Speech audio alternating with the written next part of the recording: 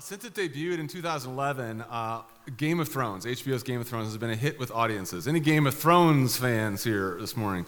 Any Game of Thrones fans who are ashamed to admit that they're Game of Thrones here this morning? I figured there were at least a couple. If you're not familiar with the show, it takes place in the mythical continents of Westeros and Essos. For hundreds of years, the land has been ruled by the Targaryen monarchy, which has assembled together the Seven Kingdoms. The Targaryen kings have ruled from atop the Iron Throne, which is a seat made of the swords of defeated enemies, forged by dragon fire. Before the show begins, the Mad King, Aegon I Targaryen, he's been assassinated, and his family exiled. And what follows is the Game of Thrones, in which warring families plot to connive and arrange one of their own to sit on the throne. There are many men and women who desire the power and the prestige of sitting atop the Iron Throne. Everybody in Westeros knows, however, that they are all usurpers. They are not Targaryens, who alone have the right. As a matter of fact, it is rumored that the now deceased King Aegon I is alleged to have a Targaryen heir or two. Somewhere out in Westeros is the rightful heir to the Iron Throne, someone who can end the bloodshed and unite the kingdoms. But who is the rightful heir? Where is the rightful heir? When will he or she return? Will Westeros even survive to see the return of the rightful heir before it is destroyed by civil war? Have I gotten you excited about the show? No, I didn't actually watch Game of Thrones. I actually tried, but I found the violence and the nudity a bit distracting. Instead, I had one of our staff members, Heather Gain. She's the director of communications. She summarized the plot for me. She's a big fan of Game of Thrones and violence and nudity.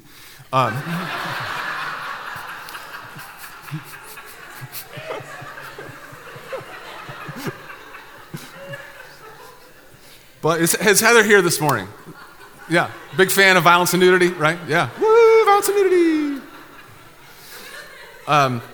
But I know enough of the plot of Game of Thrones to recognize that it tells a familiar tale, that of a people desperate for a true king, a rightful heir. We have seen this story before. In fact, we've seen it in the Bible. The Bible itself tells a story of a people ruled by a dynasty that falls apart, leaving them at war and at loss. They wait eagerly, desperately for a rightful heir to return, and they have to put up with an awful lot while they wait. And at long last, he does return. But in the Bible, the rightful heir returns in a manner that the people didn't expect, and he returns in a manner that makes them wonder if maybe they should wait for another rightful heir. Of course, I am describing to you Jesus. Jesus is the rightful heir to the Iron Throne, the nation of Israel. We've been talking about Jesus this summer in our current sermon series, Summer in the Sun. There it is. We talk about a lot here at Rooftop, but we want to make sure that we're always talking about Jesus more than anything else. We're Christians. We follow Christ. So during this series, we've been trying to get to know Jesus better. And in order to get to know Jesus better, we're talking about some of the names that people use of him in the Bible. You can tell a lot about a person by understanding their names, and Jesus goes by a lot of names in the Bible. Son of God, Son of Man, Christ, I Am, Prophet, Teacher, all names that we've discussed this summer. And one of the names that Jesus goes by is the title Son of David. Now, honestly, the title Son of David is actually not one of the more common titles used in reference to Christ in Scripture. It occurs only about 11 times, which compared to other titles like Son of God or Son of Man, more favored titles of Jesus are used much more commonly. We don't use the title Son of David today. We don't pray to the Son of David. We don't sing songs to David's kid. In fact, a lot of us here this morning might not even know who David is. Son of David who? Or Son of David whom? Son of David Schwimmer? Son of David Cameron? Son of David Bowie? David who? None of those, by the way. That's not who we were talking about. Interestingly, Jesus never uses the title Son of David in reference to himself. It's not a title he uses about himself. But he accepts the title and doesn't prevent other people from using it of him when they do. Like in the Gospel of Matthew, chapter 9, when Jesus is walking by a blind man and a mute man, and they hear that Jesus is in town, and they scream out, "Have mercy on us, Son of David." Jesus doesn't say, no, not my title, not my title. No, Jesus kind of accepts it and heals them. Or after Jesus heals a possessed man and the crowd say, "Could this be the Son of David?" Or when Jesus is entering the city of Jerusalem on the week of his death and the crowds chant, "Hosanna to the Son of David." Jesus doesn't say, no, shh, not my title. He accepts it. So there's only a handful of times the title is used, but even though it's used sparingly, it's still an important title to discuss if we want to get to know who Jesus is, and more importantly, who he wants to be in our lives. So that's what I want to talk about with you for a few moments. What does it mean that Jesus is the Son of David? And why should we care? So in order to answer that question, though, and explain what in the world this has to do with Game of Thrones, I have to lay some groundwork. Now, for some of you, this will be old material. For some of this will be new material. But old or new, I think it'll be beneficial and helpful. So here we go. Jesus was a Jew. Jesus was a member of the nation of Israel. The nation of Israel has been around a long time. It's that little sliver of a nation over in the Middle East. The origins of Israel are, in large part, described in the Old Testament portion of the Bible. Now, many centuries before Jesus lived, you might say that according to the history of Scripture, Israel had a sort of heyday. You might say they ruled the seven kingdoms. They had conquered their enemies to the north, to the south, to the east, to the west. Westeros was theirs. They did so under the leadership of a legendary king, a man named David. David was not Israel's first king, but he was their best king. He was a man after God's own heart, to whom God had given power and talent. For many years, David led them well, with a strong heart, firm fist, sharp sword. David was not perfect, of course. Late in his life, David had some problems with, murder, adultery, polygamy. But David was humble before God, and he knew he served only at God's pleasure. In fact, God promised to sustain David's line on the throne of Israel forever. On the day of David's inauguration to the throne, it's actually recorded that God made a promise to David that one of his descendants would rule Israel for all time. As the Old Testament book of 2 Samuel records, "The Lord declares to you, David, that the Lord himself will establish a house for you when your days are over and you rest with your fathers. I will raise up your offspring to succeed you, who will come from your own body, and I will establish his kingdom. He is the one who will build a house for my name, and I will establish the throne of his kingdom forever. I will be his father, he will be my son." Now that prophecy, that prediction, wasn't just understood to mean that David's son would rule on the throne after him. It was understood to mean that someone in David's line would rule forever on a throne that would never be destroyed. The house of David would rule on the throne forever, says God. That's something bigger than next in line. Now, eventually David dies, and the monarchy continues with David's son Solomon. Solomon rules in wisdom, at least for a few years, but then eventually he is corrupted. Too much sex with too many women. He would have been a big Game of Thrones fan himself, him and Heather.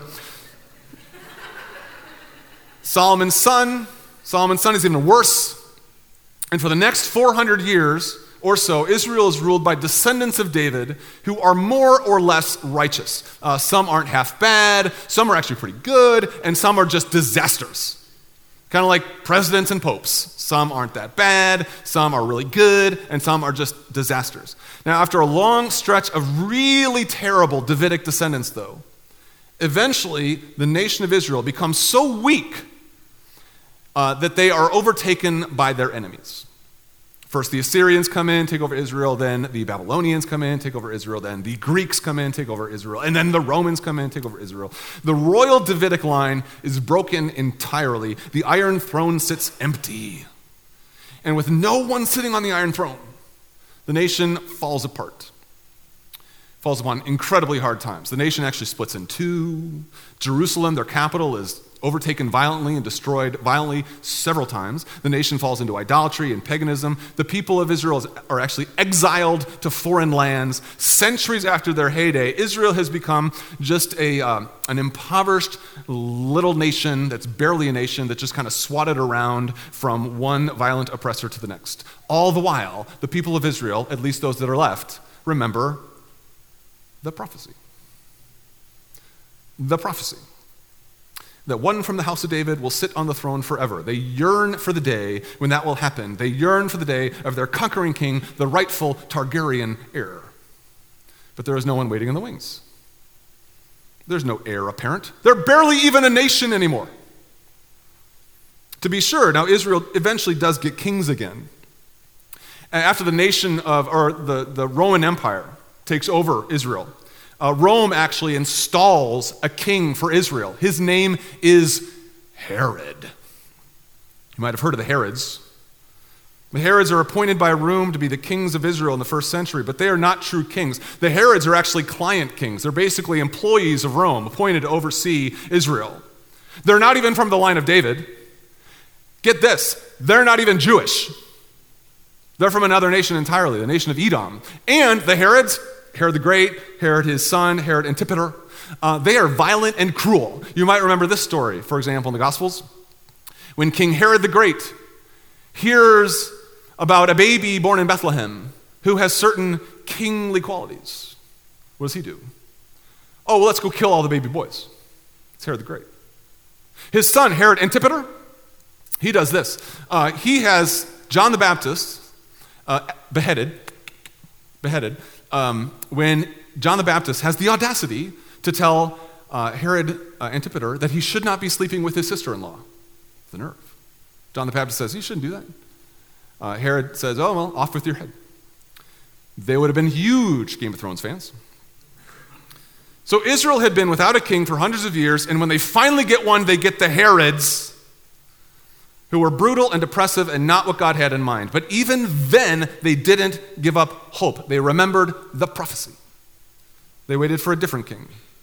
They waited for the rightful heir, someone to restore the 7 kingdoms, the 12 tribes of Israel. But it had been a long time, 1,000 years since the reign of David, 600 years since any of his descendants had sat on the throne. Do prophecies even matter after 600 years? That's your background. And I needed to give you the background because the background begins to explain some things. The background explains some things we read in the New Testament.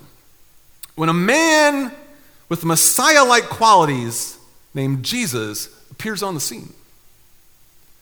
The background explains, for starters, the commotion at Jesus' appearance. When rumors begin to swirl of a miracle-working preacher in Galilee who talks like a king about restoring Israel, the people get excited. The Jews are desperate to know if this is the rightful heir to the throne because they know that the guy currently sitting on the throne, King Herod, is not him. That's why they head out to the countryside in droves to see if Jesus of Nazareth is who they hope he is. They are eager to answer one question that Matthew in particular in the Gospels seems concerned with. They are eager to answer this question: could this be the son of David? Could this be the guy? They want to know. So the background explains the commotion surrounding Jesus' appearance. The background also explains their concern with Jesus' credentials. In order to be the son of David, you have to demonstrate that you're from the line of David.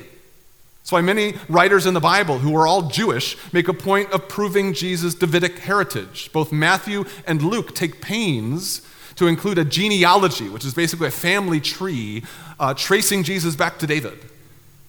As Matthew writes in chapter 1, a record of the genealogy of Jesus Christ, the son of David. And then goes on to present the family tree, to list a history of Jesus' ancestry back to David. I mean, as far as Israel is concerned, Jesus could be a super impressive miracle worker. He could be just a fantastic teacher, but if he's not from the line of David, he ain't no king. So the background explains the Jews' commotion over Jesus' appearance, their concern with his credentials, but the background explains something else too, something even more important. The background explains the Jews' confusion over Jesus' ministry. You see, the people of Israel were genuinely perplexed when this Jesus, the apparent son of David, fails to conform to their expectations. Those who still believed really did think that when the Son of David returned, he would come as the mighty warrior and the shrewd politician that they believed he would need to be. I mean, how else would Israel overturn Rome except by war, except by the sword? That was the people's expectation. Even some of Jesus' disciples signed up to follow him, expecting to have to go to battle. Jesus' lead disciple, Peter, carried a sword with him. Why? Because he expected to have to use it. As the alleged son of David, Jesus was expected to mount his steed and lead Israel to glory after enduring centuries of humiliation, but then he did anything but. In fact, he did the opposite. What did he do? Well, he tells Peter to put his sword away.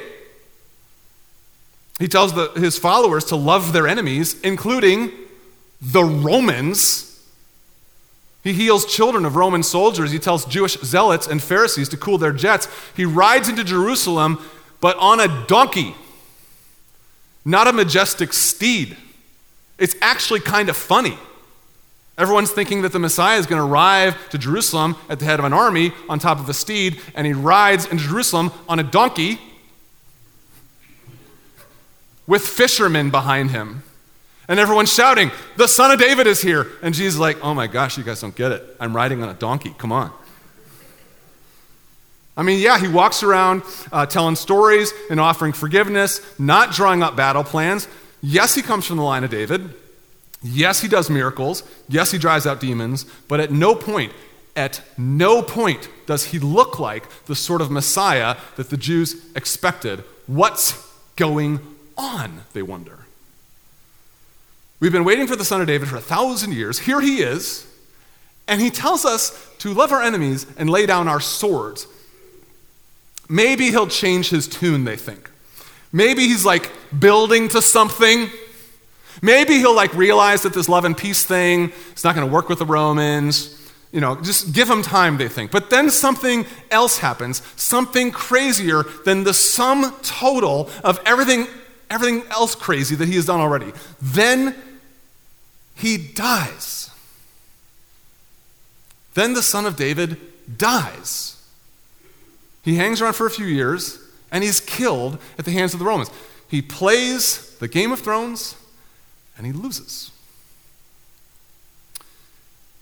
That wasn't supposed to happen. How could the returning Son of David suffer and die on a cross at the hands of his enemies? Like I said, the Jews are confused. Honestly, this is actually why Jesus did not like the title Son of David. He didn't use it because the title had too much baggage built into it. When people thought about the returning Son of David, they had a certain type of leader in mind, a sword-wielding, swashbuckling, conquering hero who would lead them to greatness. Jesus knew that he was the Son of David, but he knew he had a different mission, a spiritual mission, not a political one. He came to forgive sinners, not judge them. He came to empower people with the Spirit, not equip them with arms. That's why Jesus didn't use the title, because people's expectations didn't match up with the reality of who he knew that he was. Now, what does all this mean for us? That's the background to the title Son of David and what it explains regarding the commotion surrounding his arrival and his credentials and their confusion. But so what? As far as you and I are concerned. Let's get a little selfish for a moment and talk application. What does all this mean for us? I mean, most of us here aren't Jewish, so what does it matter that Jesus may or may not have been the Son of David? Well, it actually means a lot. And let me briefly mention a couple quick lessons of application before we close in worship. First, the fact that Jesus came as the Son of David means this. It means that Jesus confounds our expectations of the sort of leader we think we want. Jesus confounds our expectations of the sort of leader we think we want. Like I said, Jesus was something of a disappointment when it came to Israel's expectations for the Son of David. People were confused by him. They were expecting him to be one way, and then he came as this other way. This happens a lot when people meet their leaders. For example, I've heard that when people met Martin Luther King Jr. in person, oftentimes their first reaction was not something they were expecting. They didn't expect him to be so short. He was actually barely 5'7". It took people a while to get over their expectations, their heightism, of the tall leader that they thought he was. I mean, when his wife Coretta first met Dr. King, she actually said that she found this short little man kind of unimpressive. I mean, she got over it. It wasn't a big leap to get over. It's like when people want to meet the pastor of Rooftop, and they meet me.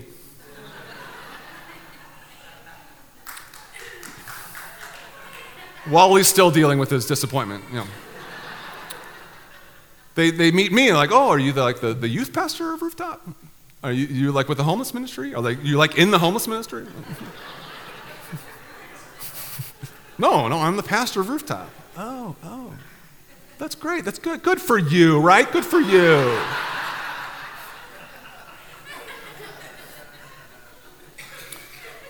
When it comes to our leaders, we have a lot of expectations, and oftentimes we are disappointed. Israel was not expecting the son of David to be a peace-talking, enemy-loving carpenter. They wanted Jesus to rally the troops, and instead he blessed the children. They were always asking him, hey, when are you going to get the battle going here? And Jesus would say, hey, come here. I'm going to tell you a story about some sheep. And there's this other story about this farmer. It's a great story. You're going to love this story about the farmer. He was constantly defying their expectations. Even some of his biggest supporters had doubts. Like John the Baptist, a big supporter of Jesus, actually was Jesus' first cousin. And John the Baptist, a big supporter, really wanted to believe in Jesus, but as Jesus' ministry progressed, even he started having questions and doubts. He actually sent some of his followers to Jesus with this question. The question was, are you the one who is to come? Because we really want you to be the one who is to come. But we got some questions. Should we wait for another? Is there somebody else maybe that we should wait for? And Jesus said, no, it's me. I'm not the problem. You're the problem. The lesson here is that Jesus did not come as the Messiah we want. He came as the Messiah we need. He came to show us forgiveness and grace because he knew that's what we needed. We wanted him to destroy our enemies, but then, darn it, he went and died for them. Frankly, many of us don't like this about Jesus. We want him to be stronger, taller, better dressed, more violent, more assertive. We want him to solve our problems and get rid of people who stand in our way. Jesus did not come to do that. He came to show us love and sacrifice and peace. And when Jesus fails to conform to our expectations, what do we oftentimes do? When Jesus fails to conform to our expectations, what do? Well, we do a couple things. Sometimes we change him. We turn him into the more sort of Messiah we want him to be. We'll dress him up a little bit. We'll give him our opinions. Or we do what John the Baptist was tempted to do. We look for another. We look for another Messiah.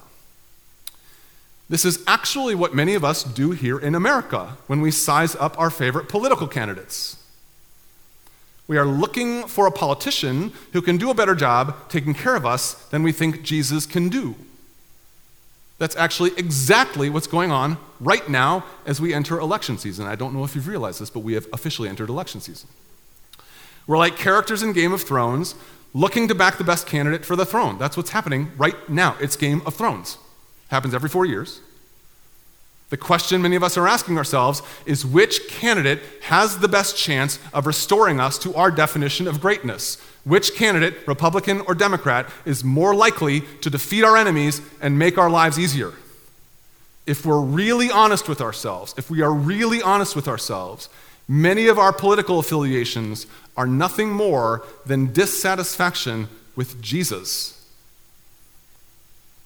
Jesus teaches us to love, serve, and forgive our enemies regardless of their skin color, immigrant status, or sexual or gender identity.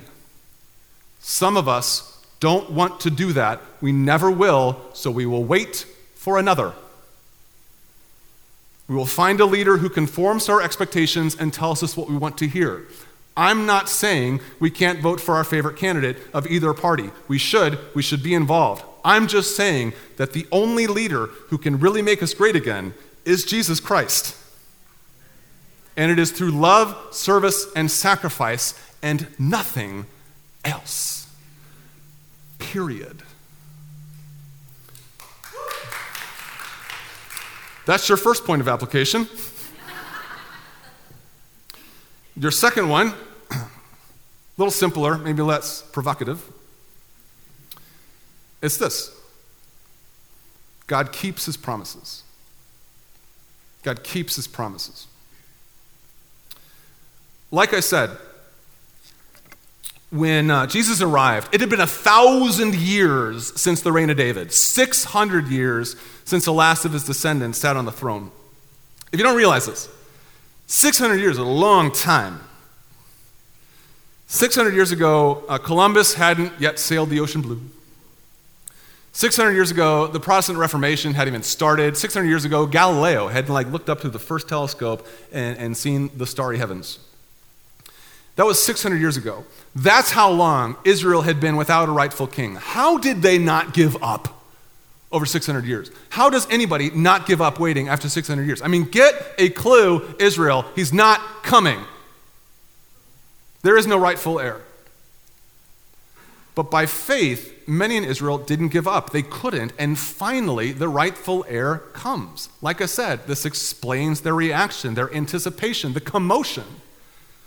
They followed Jesus everywhere he went because they wanted to know if this was the guy. In the Gospel of Luke, a man named Zechariah, maybe you know the story of Zechariah. Zechariah hears about Jesus' arrival, and when he hears that the baby Jesus, the baby king, has come, Zechariah drops everything he's doing and he starts singing. Here's what he sings. He says, "Praise be the Lord, the God of Israel, because he has come and has redeemed his people. He has raised up a horn of salvation for us in the house of his servant David.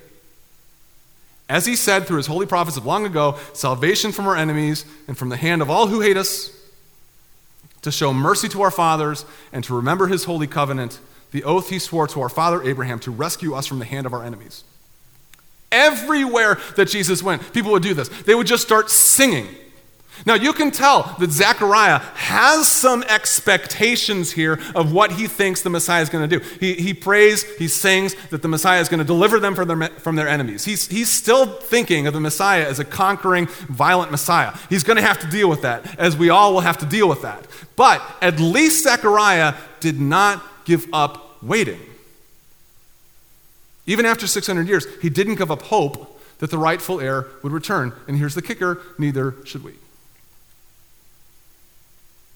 Even though we've waited longer. I mean, if 600 years is a long time, imagine what 2,000 feels like. It has been 2,000 years since Jesus died and rose again. It has been 2,000 years since he promised to return on the clouds. It has been 2,000 years since he promised to defeat evil and sickness and disease once and for all. It has been 2,000 years since Jesus promised to raise our loved ones from the dead. 2,000 years is a long time. Every day makes it longer. It's hard to wait, right? Like the nation of Israel, we pray, "How long, O Lord?" Or as I pray, "How friggin' long, O Lord?" Some of you might give up while waiting. Some of us have. Most of us may die while waiting. Some of us might get sick of waiting and decide to take things into our own hands. We might think, well, if Jesus isn't going to claim the Iron Throne, we'll do it for ourselves. If Jesus isn't going to take charge, well, then I will. I'll take charge of my life. I'll decide what I want to do, when I want to do it, how I want to do it. I'm my own king. But the Iron Throne is not ours. It's his. It always has been. It always will be. And here's the thing. He sits on it. He sits on it even now. He sits on the iron throne in heaven, ruling the earth, attended by angels and saints. Meanwhile, we wait for him to return as promised, and he will. He will part the clouds, and we will see him. We will all see him sitting on the throne. When Jesus came as the prophesied Son of God 2,000 years ago, he was God's emphatic statement that he keeps his promises. God keeps his promises. It might take him some time, but he keeps his promises. Promises to restore his people and bring heaven to earth. Promises to rid our lives of sin and conflict and sickness. Those are promises that he intends to keep, to return as the rightful heir to the iron throne of David. Until then, we wait. And we hope. And we pray. But we must not give up. Let's pray.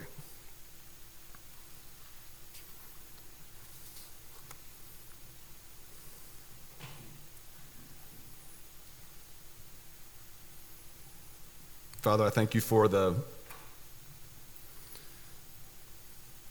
life and the ministry of Jesus, which challenges my expectations for the sort of leader I want you to be in my life. While I would prefer for you to ride all over the world, slaughtering my enemies, you show me the God that you really are, a God of love and grace, sacrifice. Those are hard expectations to have to deal with. And I also hold on to what your Son's arrival means in terms of honoring the promises that you have made to us.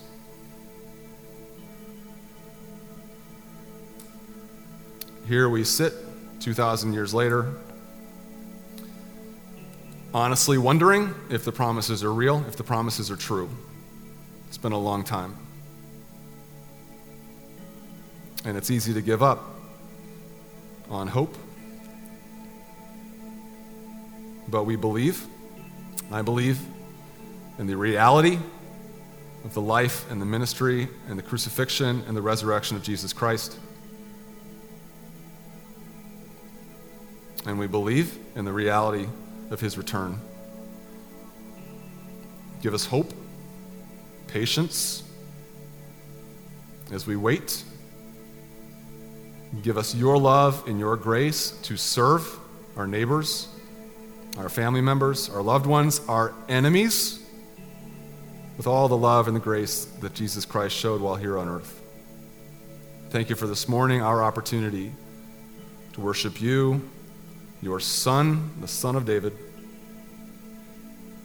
Thank you for our visitors. Thank you for family members and friends. Help us continue to love and serve them. We pray these things in the name of your Son, Jesus Christ, who died on the cross and rose again from the dead, and by the power of the Holy Spirit.